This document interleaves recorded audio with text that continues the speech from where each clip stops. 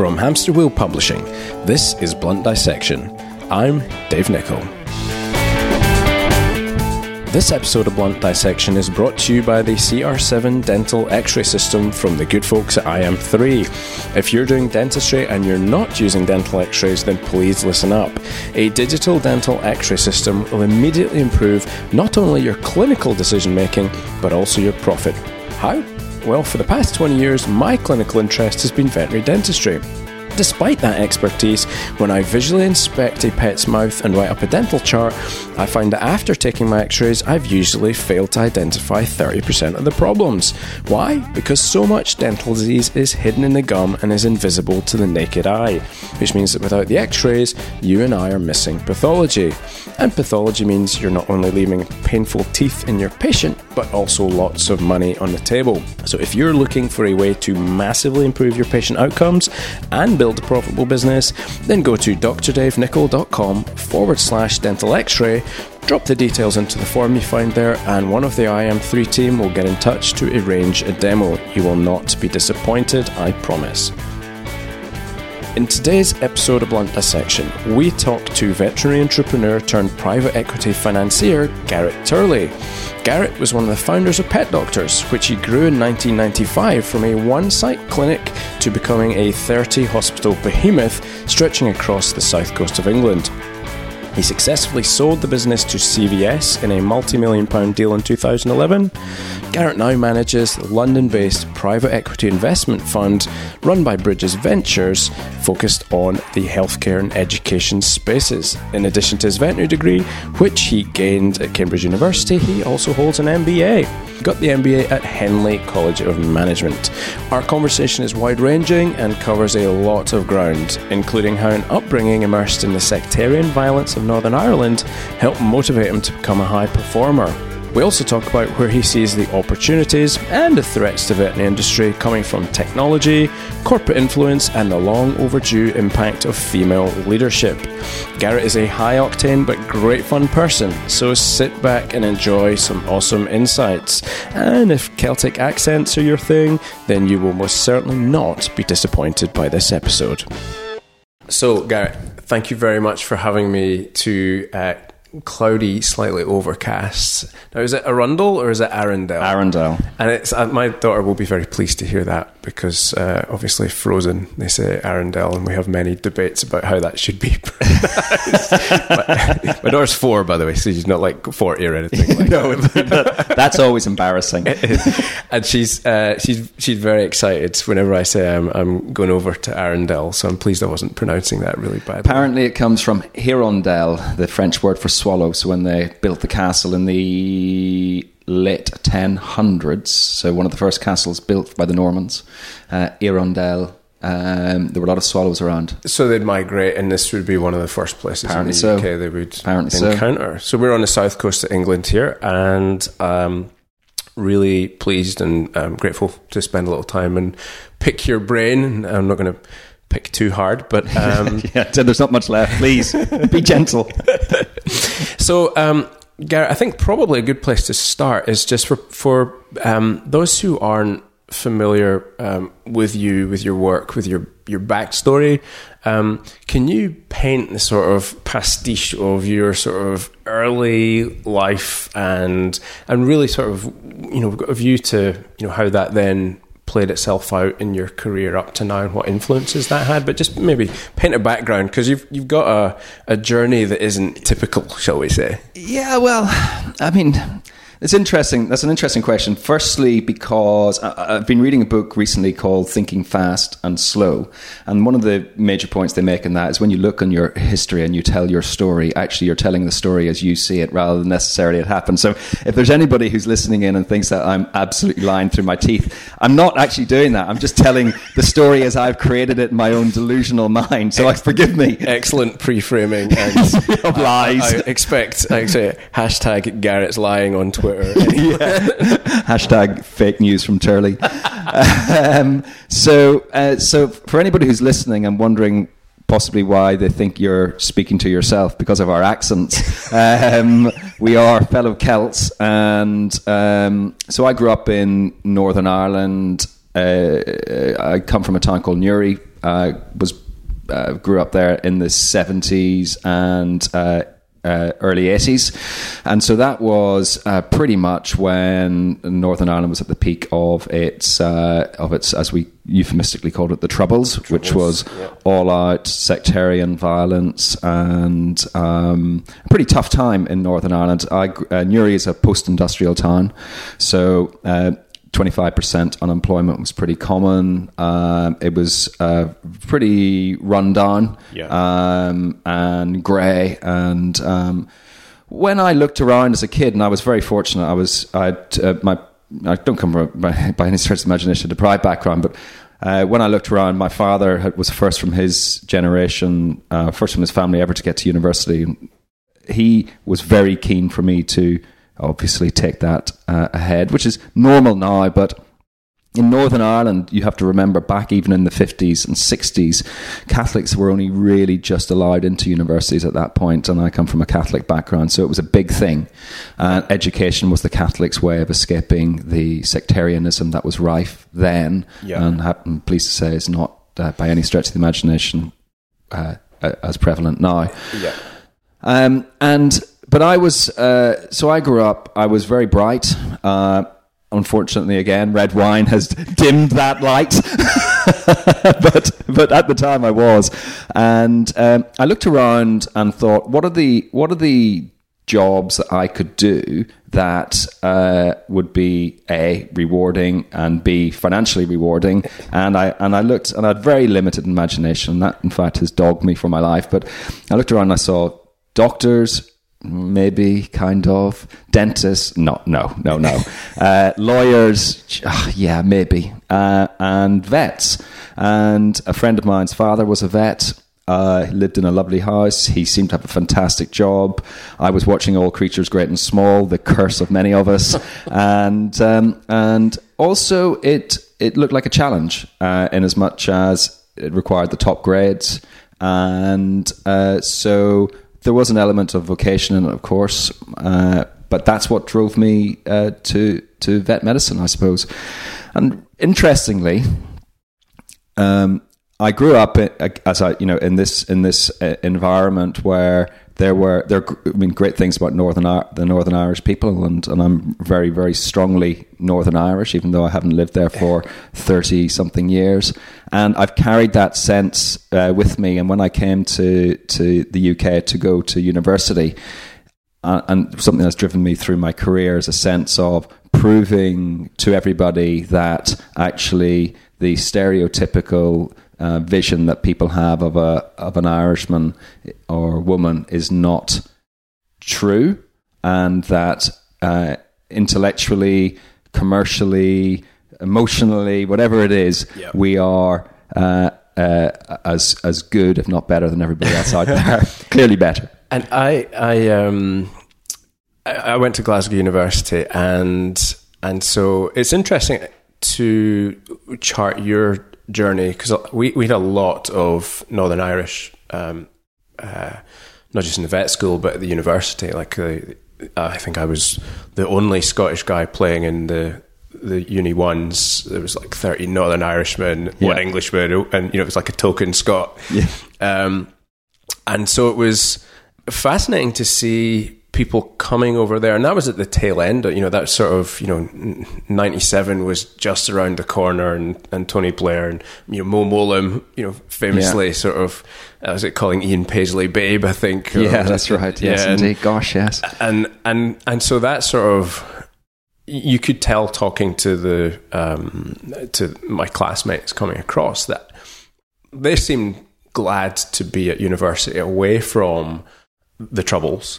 But also massively proud. But you also then saw groups of Northern Irish people coming together at university across any sectarian divide that maybe they wouldn't have done so much back home. And everyone said, home was how everybody described it there.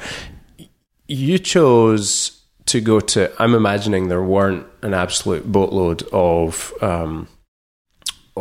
people from Northern Ireland, and particularly Catholic upbringing in Northern Ireland. I'm Catholic as well in my upbringing, though not really indeed, terribly religious. But that's a less trodden path. And another thing I've heard you mention before is this chippiness, this concept of chippiness. Oh, absolutely. And that's sort of I think that's what you're getting at. That's there. very much it, yes. What was the driving decision was that what drove you to choose Cambridge as a vet school, or what was the motivation to take that pathway? Because that would seem like like I say, possibly the hardest pathway that given the background that you could do. Yes. I think chippiness is how... look, I'm turning 50 this year, and it's both a curse and a blessing to be chippy, and I've held it all the way through. And when I was at school, there were people at school who were definitely brighter than me. In fact, one guy I was at school with who in fact, went to Dublin, became a vet. Yep. Brightest guy. I know I've gone to university, I've worked in various places, and still he rates as one of the brightest guys. Just didn't work hard. And where I was a diesel chugging away. Yep. And interestingly, I went to my careers. My father said to me, have you considered Cambridge? I went to a careers teacher and said, I'm thinking of going to Cambridge, and he literally laughed at me and wouldn't let me apply. And of course, being chippy, red right to a bull, honestly. And so nobody from our school had ever managed to get into Cambridge. Yep. And my view was because they'd taken the wrong strategy. That was my view. And there were people much more intelligent than I who'd failed because they'd taken the wrong strategy. So I had a different strategy. So what was the wrong strategy? The wrong strategy, as I saw it, was doing further maths A level, which the teachers couldn't teach. So nobody was able to get a good result in it. So I went to Cambridge, and I was really lucky. I found myself in a college at Cambridge that split into this college system with a very supportive tutor. Yep. And I actually had set myself a challenge when I went there, but I was a year younger than everybody else. So through school, I was. So there's the next layer of the chippy onion. Yeah, exactly. Layered on top. Exactly. So I got there when I was 17. And just totally immature. Yeah. You look at boys now, I'm thinking I'm getting to maturity. I haven't quite made it, but it's been a long journey. And but when I got there, I had set myself, basically the target was get to Cambridge, and then it was actually do nothing. And I certainly achieved the latter. I really did. And so got involved in sport. Did comedy, what else did I do?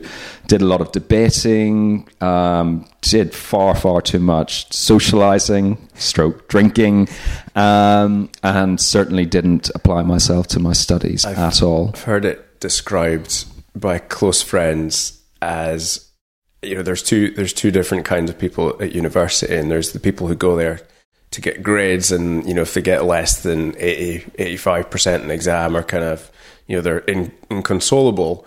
And then there's the people like my group of friends who we felt like if we got 51%, we'd done 1% too much. and I certainly fell into that camp, and in fact I actually rarely got to 51%. So there's a few times parasitology and 29%. It was like And in fact, my first tutorial report from, I think it was my physiology professor, said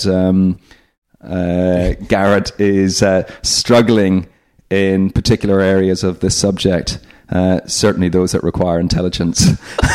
Which is damning. Ouch. Yeah. So that's a good motivator. But that actually sounds in some ways like that sort of thing is a good motivator for you. Like anytime somebody says something can't be done, is that born out of that sense of chippiness? Maybe the question there is, how has that served you over your life, and how has it hindered you over that period as well? Yeah, I think obviously I think that when people who have met me in the vet sector, and probably since, would take a view that I would come across as potentially confident, sometimes arrogant, often difficult, and and those are the flip sides of exactly the same thing. So I remember a friend asked me, how would I describe myself in 3 different phrases? And one is too much confidence. Second one was too little confidence, and the third one was too complicated. And I think there are too many of us who have got into vet schools because we were alpha A grades, who have then struggled all the way through with, that balancing of I'm good, but oh God, I'm terrible, but I'm good. And actually, I think it's been an incredible driver for me. And it's really interesting. And we talked about the fact that we both live in the south of England now, and we've got children who, yours is Australian stroke English stroke Scottish. My children are, little middle class English kids who think that they're kind of Irish. And but for me, they won't have that same level. It's just their upbringing, my upbringing are so utterly different in terms of their access to education, the environment in which they've grown up. Coming from Northern Ireland, inevitably you saw bombings, you had people who were close to you that died in the Troubles, and they just, and I'm not wishing that upon them, but it's been a major driver in me. And also what they have, I think, I'm hoping, definitely got from me is my sense of justice and meritocracy. And I think that's what's driven me. And I get angry when I see that neither justice nor meritocracy are being applied. And that for me is a fundamental trait. Do I live by those? Not necessarily. I do my best, but I think that's what happens. It's almost, I think I just want to pick up on that description, which I think is going to resonate with a lot of people out there, being super confident. It's like almost being the extrovert, introvert mix, which I think is something that is, remarkably common. And one of the things that certainly I want to do with this podcast, and one of the reasons it's called Blunt Dissection, is to be able to have topics that we can talk about, so we don't have taboo areas, so we don't label things as, well, that's a weakness or that's a strength, because they're just parts of entirely us. I agree with that. In some ways it seems like you have you have had a career that is by any measure has been successful in veterinary medicine, and now you've got career 2.0 in the financial world, and we'll come on to that. But you've kind of gone places with that, by harnessing that, by riding that wave of, the confidence side of things, and being able to bridle or to cope or to have strategies to deal with the, maybe the little voice that says, no, you can't, no, you can't, no, you can't. The loud voice sort of won. And there's people out there listening who maybe aren't business owners or have ambitions to do things, who've gone the fully other way and let the negative voice win, and and we know the cascade of bad things that can happen when people get in the dark hole that pets tend to fall in. Absolutely. And it's almost like, are we looking at chirals almost like where we've got very similar makeups in our sort of veterinary DNA, as it were, but with completely different outcomes.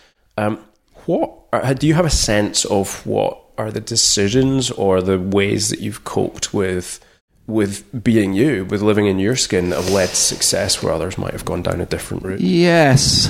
Listen, I think about this a lot because that's my too complicated piece. And, right. And I think actually, it's really interesting when you stand. If you, for example, you just said to me, by any measure, it's a success. Actually, I don't feel that by any stretch of the imagination. I look at my career and I think that, in honesty, I've been spectacularly lucky. I've been lucky in 2 ways. Timing, that's really makes a big difference. Right. Second one was having people with me on all of the journeys that were infinitely superior to me and who were able to support me in a variety of ways. And these are business partners, friends, family, whatever it is. Yeah. But one question and I was speaking to somebody about this recently. They said, and in fact, actually, I think you have as something you were going to mention to me. What would you tell your 18-year-old self? Right. And in fact, my answer to that is, look, you are seriously mad.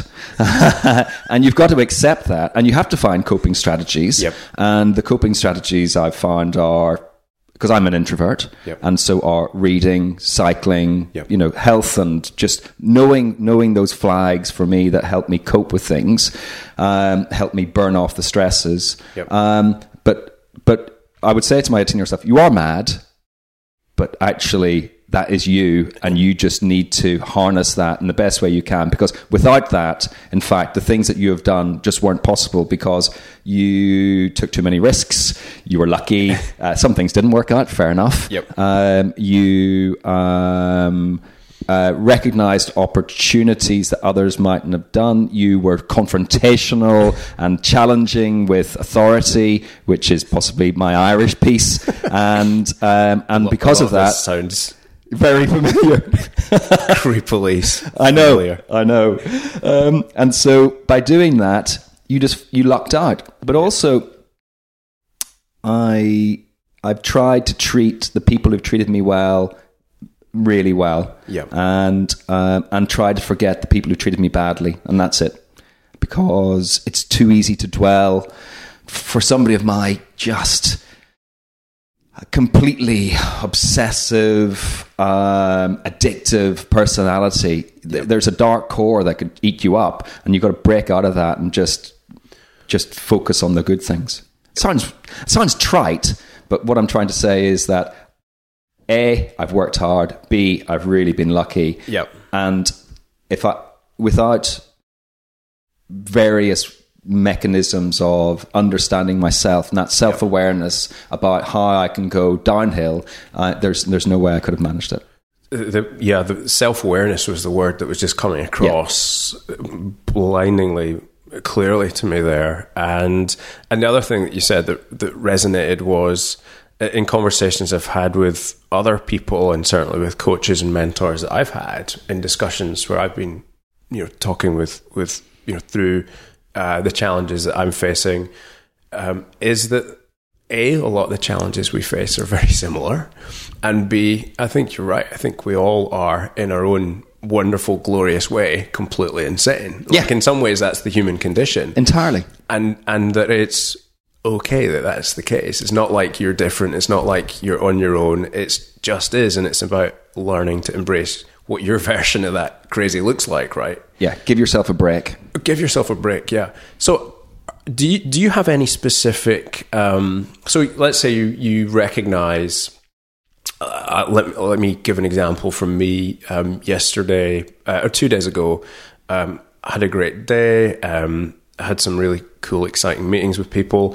And then for some reason, I think the trigger for me, I was on Facebook, and, all those little things you see on Facebook, like someone else is getting like a bajillion likes on their thing, or, oh my God, that dude's got loads more followers, or just then you just get caught up in the noise and the sort of hate and the labeling and the opinions. And for me, that's quite a trigger to become quite stressed. And I sort of recognized then that there's a lot of things happening, a lot of moving parts. Add in the fuel of the craziness and the nonsense of Facebook, and I found myself getting to about 9 o'clock at night, and I was not capable of working anymore. I was working on a piece, and I just found myself becoming really anxious. And so recognizing that, and then to me, that moment said, the little voice in my head, instead of going, okay, go to the anxious place, goes, switch your fucking computer off. Exactly. You're not doing anything more useful. You now just need to go and decompress and go nowhere near a computer for at least 8 hours. And so I went to bed. I got up in the morning. I meditated for 15 minutes. I journaled the first thing that came in my head, which usually turned out to be my next blog post.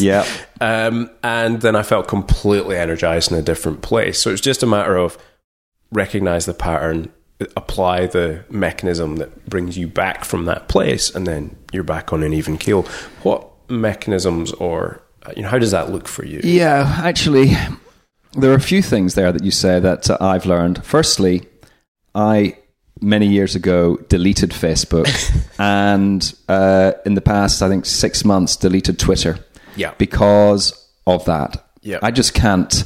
And in fact, also, I rarely watch.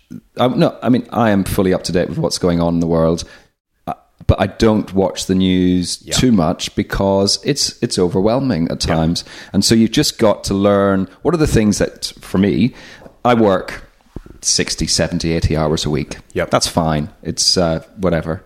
And I know that I can do that if I have a certain number of, exercise is sacrosanct for me. Yep. Sleep is incredibly important for me, even though I'm an insomniac. So I look to get my 8 hours if I can. It's not that I stay up late or whatever, but I don't sleep, and I'm pretty okay with that. Yep. And I try to avoid negativity. There's enough negativity in the jobs that we do and in dealing with stuff rather than imposing it upon yourself. And sort of self. It's self-flagellation. God, Yeah. It's tough. Let's not do that. And I look at kids out and doing Facebook, Instagram stuff, and actually it's that perpetual representation of this is what perfection looks like. This is what you should be aspiring to. This is what the good life is. Is it really? And then I think that just avoid that. Live your own path. Is that the good life? And that's their painted, like everyone's life suddenly appears like it has a filter on it. Yeah. No, entirely. I think it's sort of I'm as guilty of it as anybody, but it's a horrible medium, and switching it off sounds like an entirely sensible thing to do. It sounds like we're going to need psychiatric treatment at the end of this. more psychiatric treatment. At the top of a very deep hole, which probably suggests it's a sensible point to segue away from the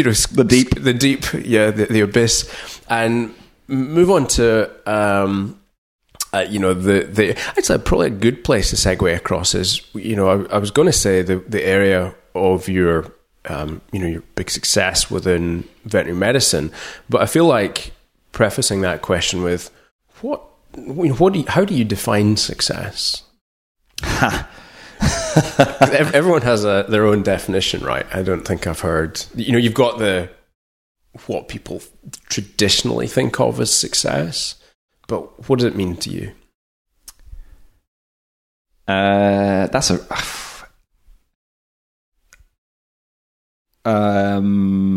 think it's a sense. Well, there are a few elements. There's the internal, which is the sense of just general well-being and happiness with yourself, and that comes from whatever you're doing at that time.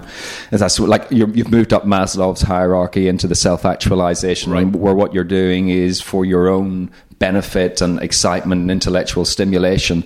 And then the second bit is not being toxic to the people around you. And those are the two elements for me. But in terms of is success, I mean, success is something that maybe I will never achieve. And I would imagine, given we're going to talk about pet doctors now, and sort of by measures of veterinary and business success, then I think a lot of people would define that as such. Simply, if we're coming at it from a financial and a business life cycle, start up, build mature business, and exit. So I'd love to just cover some of the learnings from that process. That's probably the process that's most relevant to the listeners on the hamster wheel. So, when you graduated from college, did you have ambitions to set up to build a large chain of practices, or what was in your head at that moment? I'm slightly regretting asking that question already. Well, it's a long story, and actually it goes back to a long-form podcast. That's okay. Yeah, we won't have any listeners. We'll be here for a while. So we have. Let's go back to, I think it was my 5th or 6th year at Cambridge, and I was in a lecture, and that was a rare and wonderful occurrence up until that point. But anyway, I was there. I was sitting beside a good friend of mine, Dave Hodges, who became my business partner Pet Doctors, who's still a very good friend of mine, and that's an amazing journey in itself. And he and I were listening to this Canadian professor of pet psychology talking about pet human bonds. And this was 1990, 89, 90, so quite a long time ago. And it's difficult for people who are graduating now to think back to really the shift that has happened in the urbanization of society with respect to pets, and the shift from the thinking of agricultural pets or working animals to pets being an absolute integral common part of a family where they look after them and take them to the vet rather than throw them into the canal if they're ill, which is poor industrial, urban or rural life as was. Yeah. And at the end of the lecture, I turned around to Dave and said, my God, I have seen the future of veterinary medicine and now I get it. Yeah. I've got to set up a practice. And he said to me, I agree, let's do it together. And that was the very first time that we did that. We went out and had a coffee, or actually it wasn't really, was it coffee? We had beer and we talked about it. And when we did, we had a similar vision, and it was really interesting. So when we graduated, we said to each other, let's go out, earn as much as we can, as new grads, nothing, and save as much as we can, and save up and buy a practice. Yeah. And that was very much from the very first day. And so in the first 2 years, 3 years, 4 years even, I worked, and as did Dave, we worked long hours, we worked in a couple of practices. We actually ended up working in a practice together in North London. So we worked long hours. How long were the hours? Well, I would do weekends working extra. Yeah. I would take 2 weeks holiday a year, and for the rest of the time I would work in the practice and they would pay me locum rates. Right. I worked some nights at Elizabeth Street, which was the only all-night hospital down in Belgravia. Yep. And I just did anything I could to get money, and I saved it all. And paid off my student debts, which obviously weren't anything compared to the student debts people have today. Yes.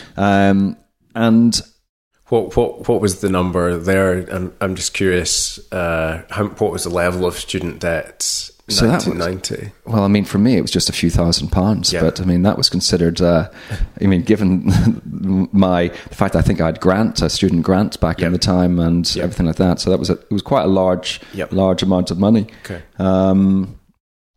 And so I had to pay that down. I think my starting salary was £12,000 or £11,000 back in early. It strikes me that one of the strengths that you have is you see the change that's coming before it's actually upon the market. To be able to spot in that lecture back in Cambridge the change in the relationship, and then to follow that through to be able to execute a strategy that then places the customer at the center of a business and removes that sort of relationship. Now, like that sort of, that's a sort of a trite thing now. Like that's just what's done. But then that would have been something quite different. Yeah, but actually now there's a continued shift, and in my now financial world, we have a business, and I won't bother mentioning it, but we have a business that I think I'm seeing the next shift. So if you look at what the consumers are looking for now, be it, right across the demographic, they are looking for value for money. And they are looking for accessibility. They're looking for the next stage in what a consumer wants. So they want to be able to go to places when it's convenient to them.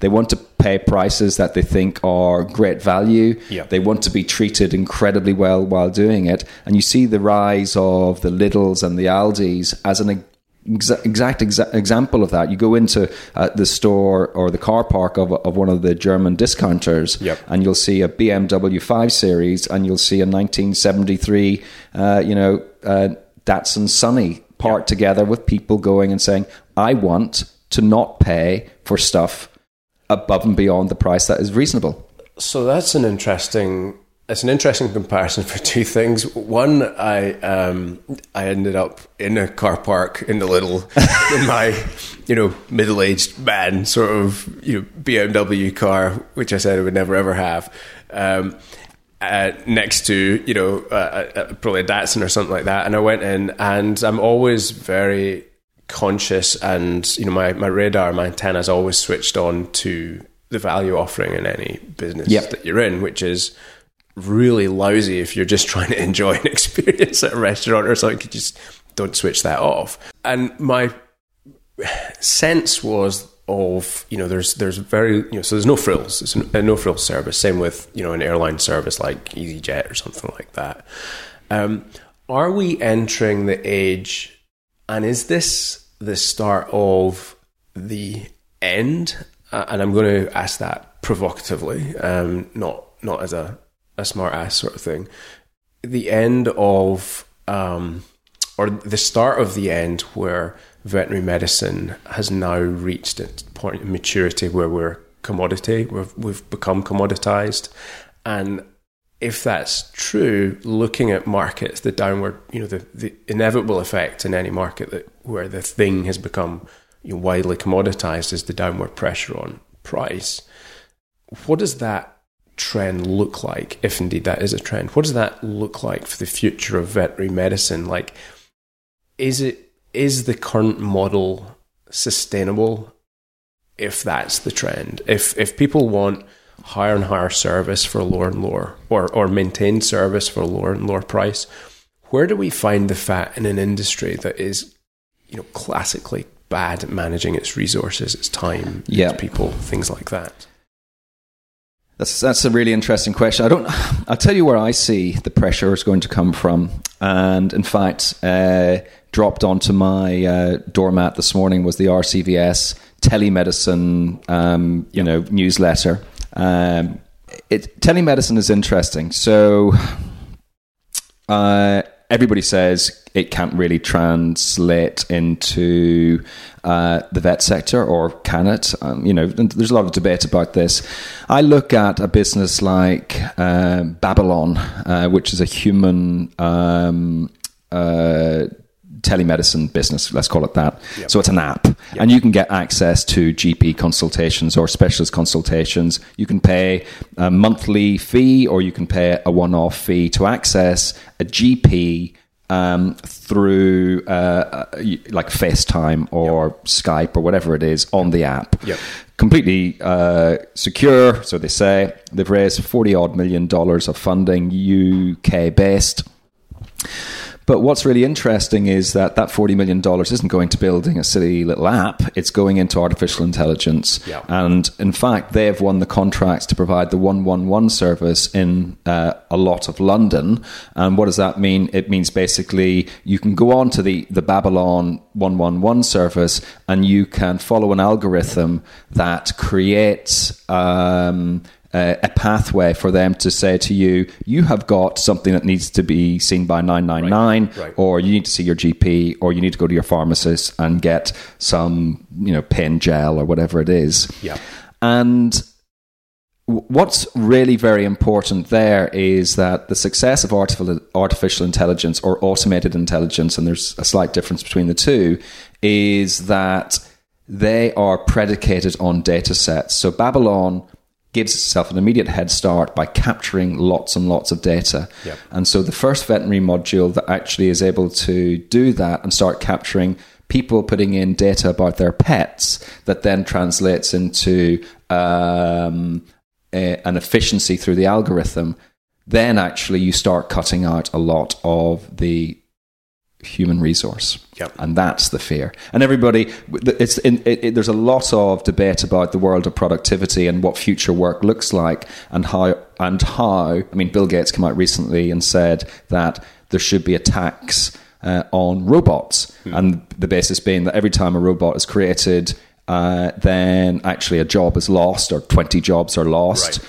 And of course, when that is done, then there's a reskilling, there's support, whatever it is for those individuals.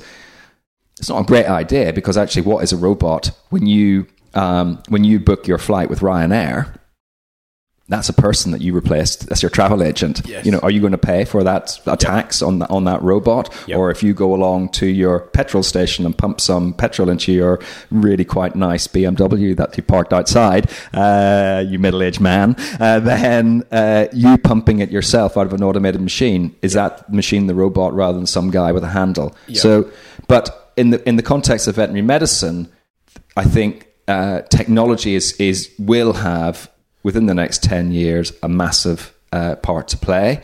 And I think also that within the context, again, of any industry, if you go to the classic,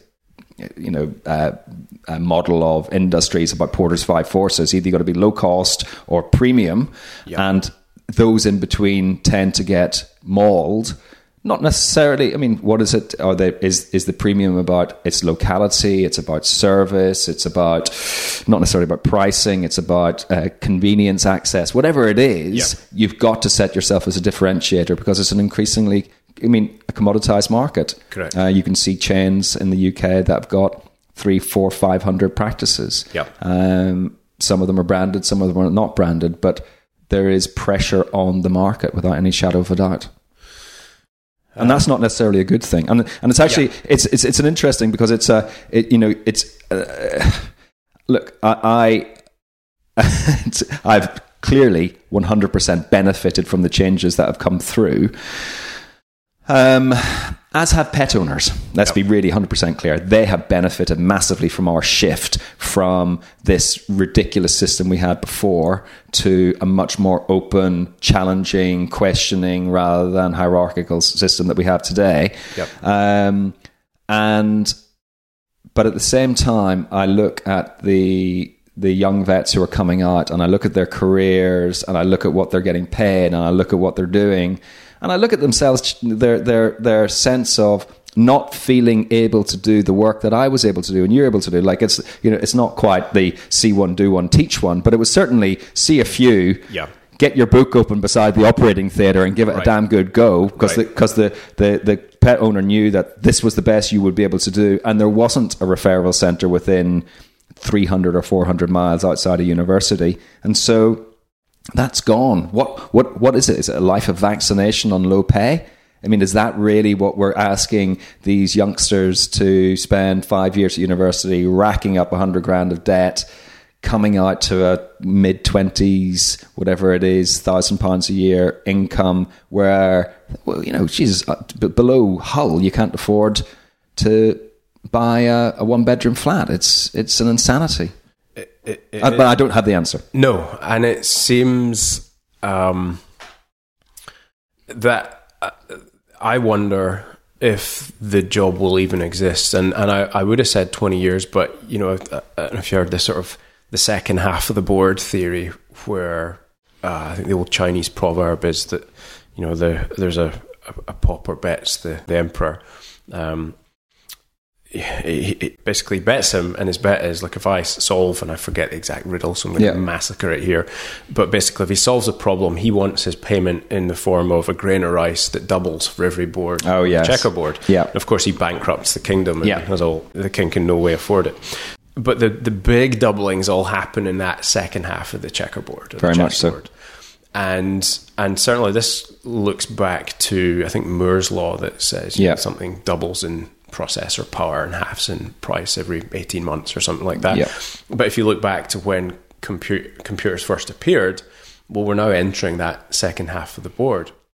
And so technological advances are probably going to come at us now that are, inconceivable. Like what we see in a decade before, we'll see this compression of time effect coming down more and more. And so the ability for robots to do surgery based on real-time CT or something like that. We already have remote robots that perform microsurgery on battlefields with surgeons who sit in an office someplace else. We already have the technologies. It's just a matter of the processing powers to join these things up, which are happening very rapidly. We're painting a really bleak sort of future, but it is a concern, is it not, for graduates now? Like if my daughter's 4 now, if she wanted to become a vet, like I'm not even convinced that as a role will exist. Now, my that none of us can stop or change. That's something that's happening. We have to adapt to as a profession. I guess my question from a business perspective is, how do we win? Is it about who retains the ownership of the customer? Is that why we're seeing businesses like MarsCore buying VCA in the US and combining VCA and Banfield to become really a sort of small percentage holder of the market, but massive, like maybe a first mega player? Is that what's happening as a mega trend? As a big macro in our industry? Is it about now, okay, the wave's coming, like technology, social change, all of these things are coming. Is it now about who owns and maintains the relationship with the customer? Something that's been chipped away at in veterinary medicine for a period of time with the fragmentation and, the paraprofessional services, and indeed us losing our place of relevance because of our inability really to grasp even something simple like how we communicate on the internet. How do we as an industry, or can we as an industry, maintain that relationship? And is that relationship the thing that's going to be key for whoever dominates in the future? That's kind of a monster big question. Yes.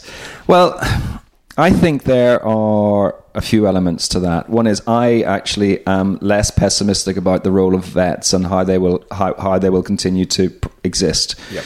And what makes you less pessimistic? Because whilst I see algorithms and robotic technology playing a massive part, there is still going to be in human and pet medicine the absolute role of the empathetic, emotional, non-algorithmic individual that can help somebody make decisions that are pertinent to them. I think, i.e., will we ever as humans be able to trust Skynet? Or indeed, we won't. The answer is we won't. Right. The second thing is how do vets?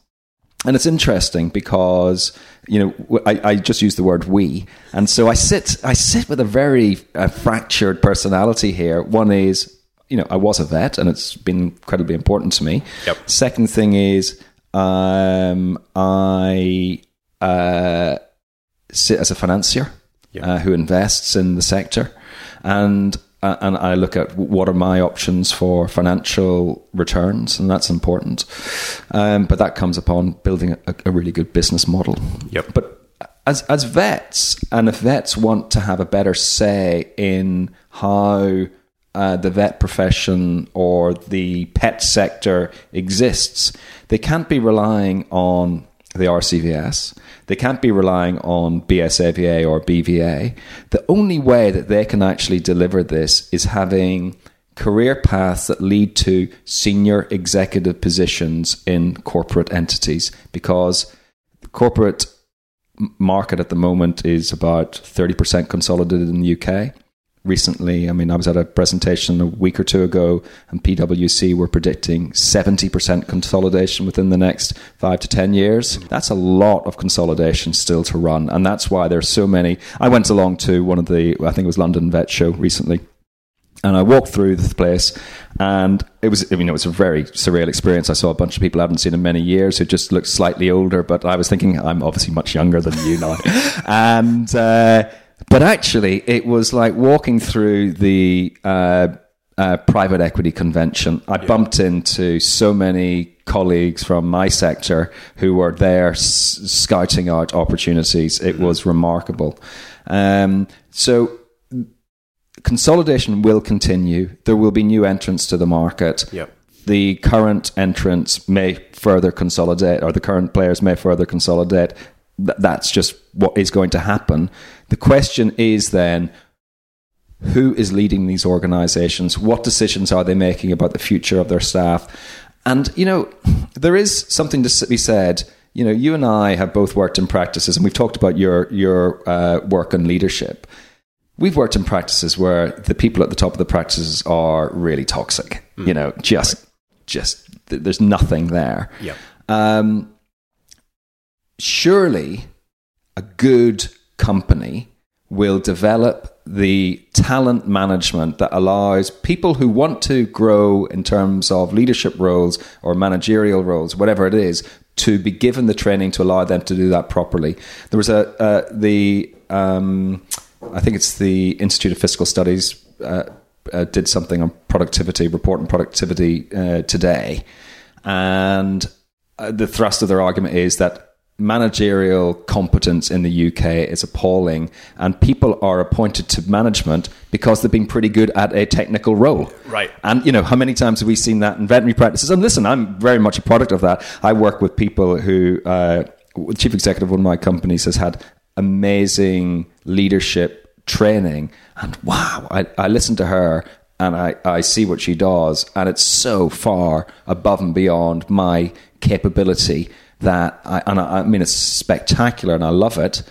But I then reflect upon my complete and utter gaps in ability and the way I've managed things in the past, and how much better I might have been if I'd had some training rather than winging it and learning from disastrous mistakes. It's the classic, somebody's technically good at something, so then we give them a job with zero training.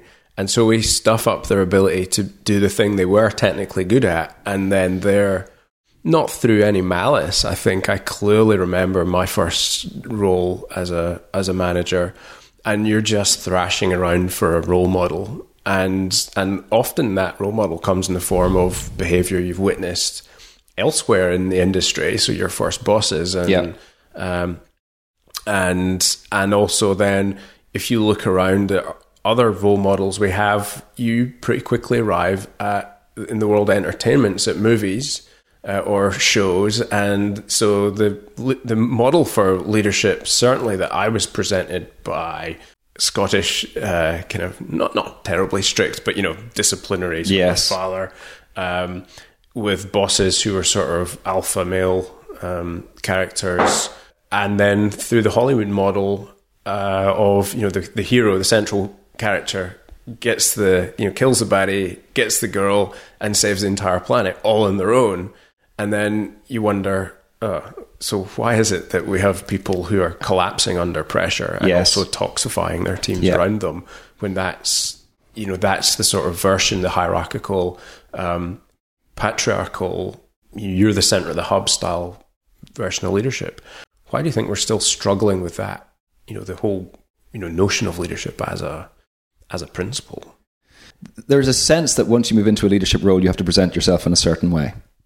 And therefore it has to be, I'm tough, this is male or female, I'm tough, I'm in control, I am omniscient, I will, you throw anything at me, I will take it. When in fact, that's just not the case. We're not like that. We're not human beings that are able to deal with that. Or if we are, then we're so arrogant and stupid and lack that self-awareness or understanding of the environment in which we're working that we're going to fail. Yeah. I would actually, there's another point I would, and this is maybe where the vet profession has got a real opportunity. Here we are, two, dare I say it, greying men. Certainly, I am grey. Greying men. What I have, think they're little boys, really. Yeah, exactly. In our trainers and t-shirts, right. And but the vast majority of the profession is female. Yep. And I remember there was a professor of entrepreneurship at the RBC a few years ago from Ireland, Colette. Gosh, her surname escaped me. But she wrote a fantastic article about women need to step up to leadership. And I think that actually changes things quite significantly. So, I have a business in the vet sector called The Vet. We had the executive team in yesterday to present to my group of colleagues.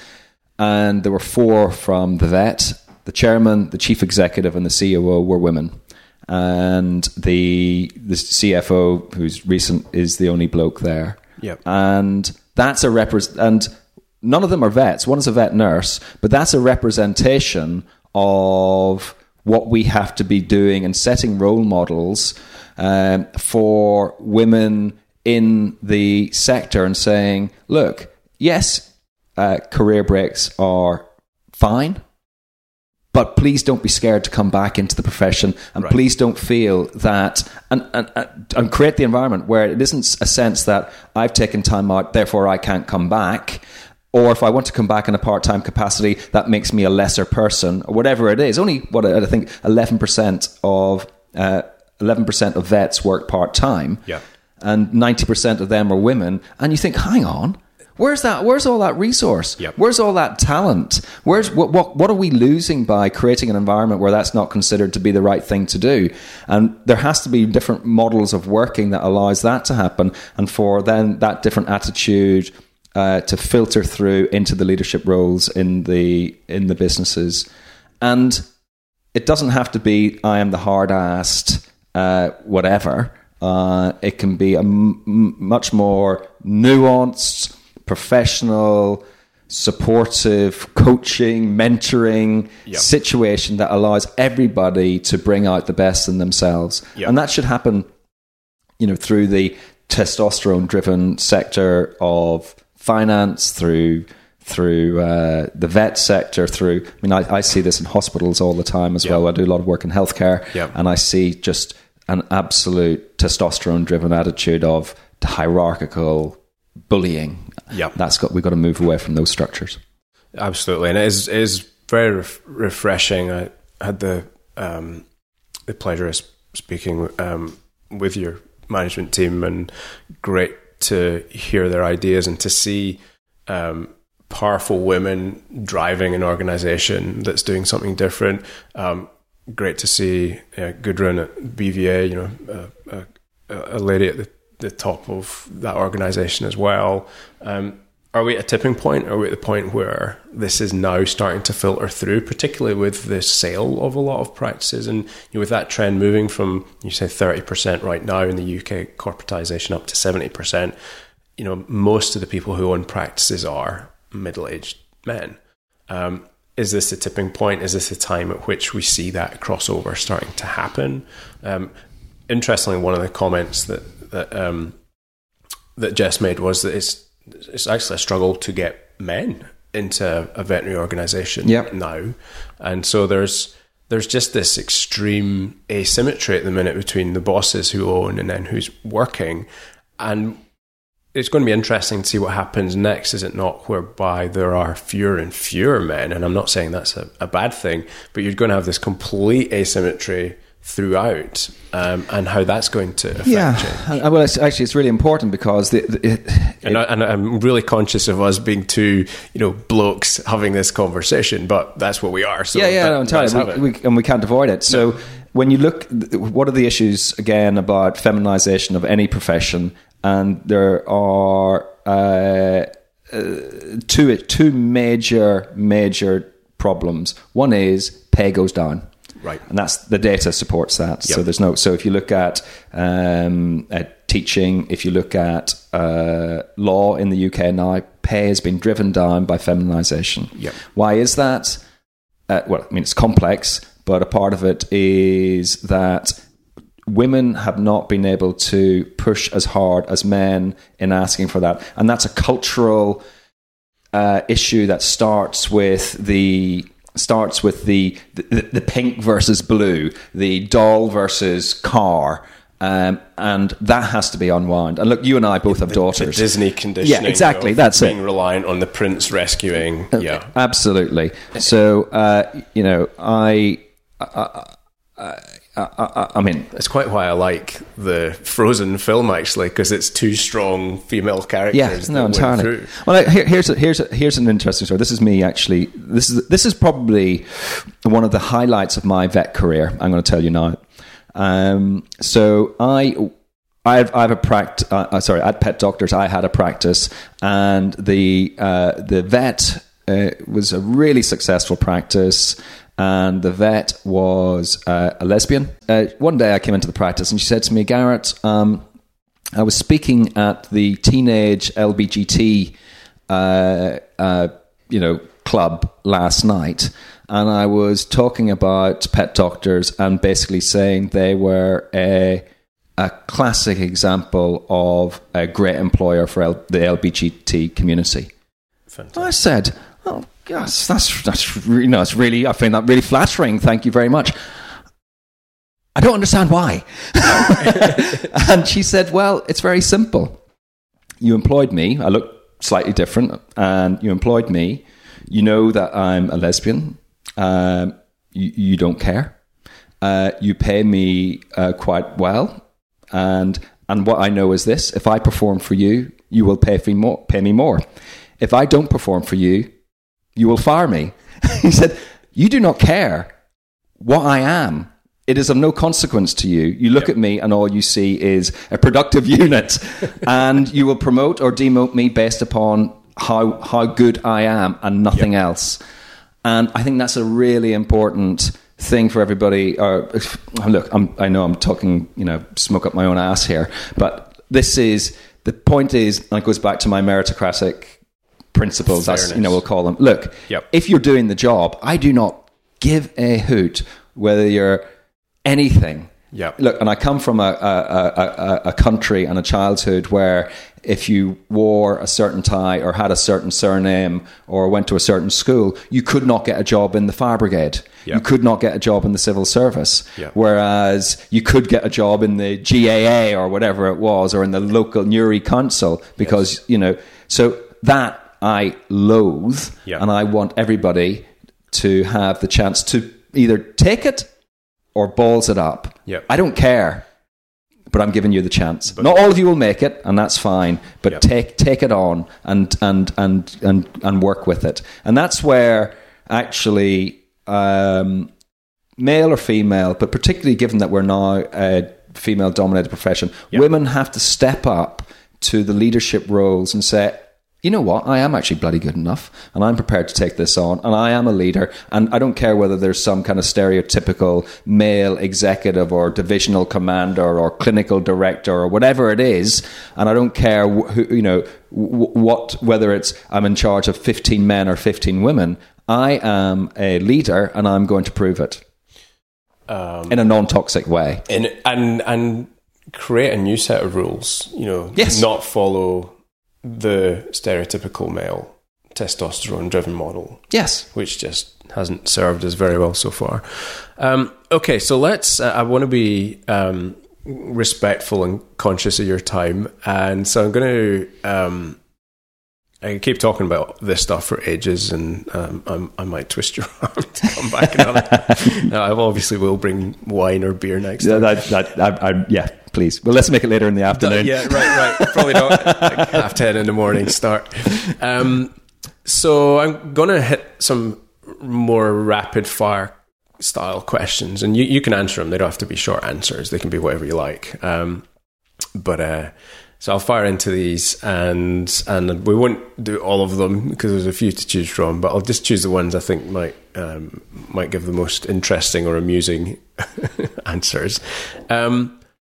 What's the thing that you do better than anyone else? Your superpower. You've sort of mentioned, a few things as we've gone through there, but I'm interested in, what is it that has brought you on the journey and given you the opportunities you've had? I don't have any. I tell you that the few things that I see as my character traits: resilience and hard work. That's it. Nothing. And I mean, if the third one, it's always to surround myself with people who are infinitely superior to me, and I have done that from the very, very start. Absolutely, and that's the key.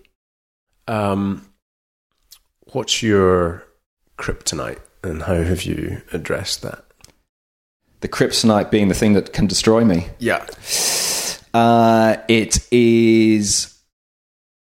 Well, I mean, crikey, I've got boxes of them. I suppose it's... I would say that it's the yin and yang thing. It's the insecurity that drives me is also the thing that can bring me down. So I'm very, very aware of that.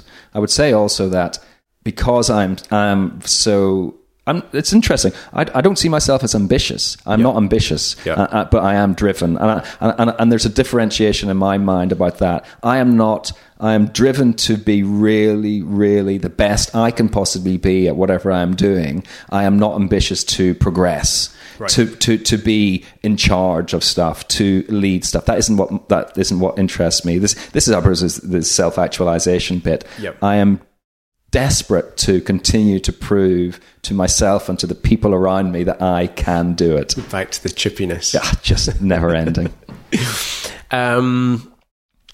Thinking of productivity, do you have any favorite tools or apps or things that you use that serve you really well and help you manage time or money or... Well, listen, I think I mentioned, actually, it's quite the flip side of that. The biggest productivity gain that I made was deleting social media apps from my phone and iPad. And I commute and I travel a lot around the UK. And so I spend a lot of time on iPads. And you can waste that time just by checking your Twitter feed, checking your Facebook feed, seeing if somebody on Facebook has mentioned what was on Twitter and vice versa. So deleting those and then just focusing on either work, which is great, or actually stuff that I really love, such as reading or learning a language. That's my productivity tip. Can you put an hours per week that you save by not doing those things? Have you ever tried to calculate how much time you save by... Well, actually, interestingly, because the one social media thing I'm on, if you call it that, is LinkedIn. Yeah. And recently, I suddenly thought, how long am I spending reading crappy news articles and stuff on this? Too long. Why is Dave publishing that? Every time. I read it every time. Delete. And but I deleted it from my phone and I left it on my iPad and I've closed it down on my desktop. And so I go to it very, very, very occasionally. And that probably saves me 5 hours a week in itself, to be honest. I'm obsessive. That's the problem. So this question, I probably have to rework it now then, since you've categorically dismantled Twitter off of your phone. But should you reinstall it, and were you to send one tweet and you know that was the last tweet you ever got, but the whole world got to see this tweet and would read it, what would you say? I would say, oh gosh, I don't know. You're up to about 30 characters already. I've got 2 children. I look at them and I look at the world and I fear for what we're doing to it. I would probably say something I mean, I know this sounds incredibly sentimentalist, but I would say, let's remember that it's a finite resource. Yeah. Kids make you reflect. I was going to say reflect on the future, but they certainly make you... this is ridiculous, but they certainly make you circularity think there. About yes, exactly. That. Yeah, definitely. Are there any books that have been particularly helpful to you or that you go back to again and again for advice, for wisdom, for guidance? Or any you would recommend any practice owners or want to be leaders would get their hands on? Yeah, when we were going through... Look, there are lots of books on leadership out there, and a lot of them I'm entirely skeptical. I think the data that supports them is absolute nonsense. I think that there is a writer who's a modern day philosopher, Alain de Botton, and he wrote a book called what was it called? Success Envy or something like that. Yep. And that was a really important book for me because I come from my university. So go back, you said to me, you look successful. Yep. A lot of my friends from university who aren't vets, who were doing other subjects at Cambridge, the level of success they've achieved is spectacular. Chief executive of major FTSE 100 organizations, yes, or massively successful entrepreneurs, whatever it is. And I look at them and I benchmark. When I say benchmark, I look at them and go, wow, that's incredible. That is really successful. Of course, I know them and I know that they're going, my Lord, life's hard and this and that and the other. They're human beings. They have the same hassles with their husbands or their wives or their families or their commute or whatever it is that we do. Right. But reading that book, actually, at one point, at a particular point in my life, where I think I was looking to other people to benchmark myself, brought me back to understand that, in fact, the happiness I got was from other things, be it listening to music or going for a walk or going on my bike. And actually, I had to be happy within that. Otherwise, I was just going to become just this molten lava, bilious, miserable shit that many people would say that I probably am anyway. Particularly after listening to this podcast. I might open a beer. The sun is technically over the yard arm now, so I wouldn't judge you. What was the best piece of advice that you have ever received? And who gave you it? That... Actually, I think that, and this is a strange one, I think I was 2.5 years qualified, maybe even less actually, as a vet. And I was working in London. I thought I was amazing, all that kind of stuff. And I went out for a beer with the guy who was the vet senior to me, who I haven't heard of, but his name, Stephen Pritchard, Scottish guy. And he went out for a beer, sunny day in West London, and we were sitting there and he said, Garrett, you know, you're a really nice guy. And I thought, yeah, I am just fantastic. He said, but you really are an arrogant shit. And actually, I was shocked. And it was terrifying. I should be shocked, but I was shocked. And so I know that, and you'll hear me say this, I come across very often as arrogant, and I honestly don't believe that I am, but I can come across that. But that really did get me thinking about how other people saw me for the very first time, and started me off just trying to create that level of understanding about both how people saw me, how I saw myself, and actually how that influenced what I did and how I could adjust both to make the outcomes better for everybody. It's interesting that is certainly echoes something that my last podcast guest, Diedrich, was also told by a client. Really? And I think he asked the client for feedback, and the client said, you're a great vet, but you're a shit of a boss. Yeah. And that was his sort of, his self-awareness cherry was sort of popped at that moment. What was the worst piece of advice you've ever received, or indeed given? Oh, I've given some bad advice. Actually, there's one terrible piece of advice I gave to somebody. So I had, this is funny. I mean, in a kind of very bad way. I was introduced, I spoke at an event for London Business School, private equity, a couple of years ago. And one of the audience members, who was an investment banker, a young girl, in her late 20s, I suppose, from Kazakhstan, of all places, was speaking to me, and we had a coffee. She came to the office, we had a coffee, and she said, look, I'm doing investment banking, I'm working all these hours, and investment bankers work spectacularly hard, and I'm doing all these hours, and I'm not really that into it and stuff like that, and I need to watch. And I said, look, and this was my bad piece of advice, you've got to follow what you love. So she went, this is inspiration, you're absolutely right. So she quit her investment banking job. Yeah. The problem was, and she hadn't thought this through, was her visa was attached to that job. Oh, God. And she had to go back to Kazakhstan. And so we had this little, in our office, this little vision of her opening a bakery in Kazakhstan. Because that is all that she now has. So that was, when people say follow what you love, that it has an element to it, but actually you've got to do it in a really practical way that doesn't completely shambolize your life. But do think it through first. Think it through first. Follow what you love. Asterisk. Please see footnotes. Terms and conditions apply. We're pushing on time.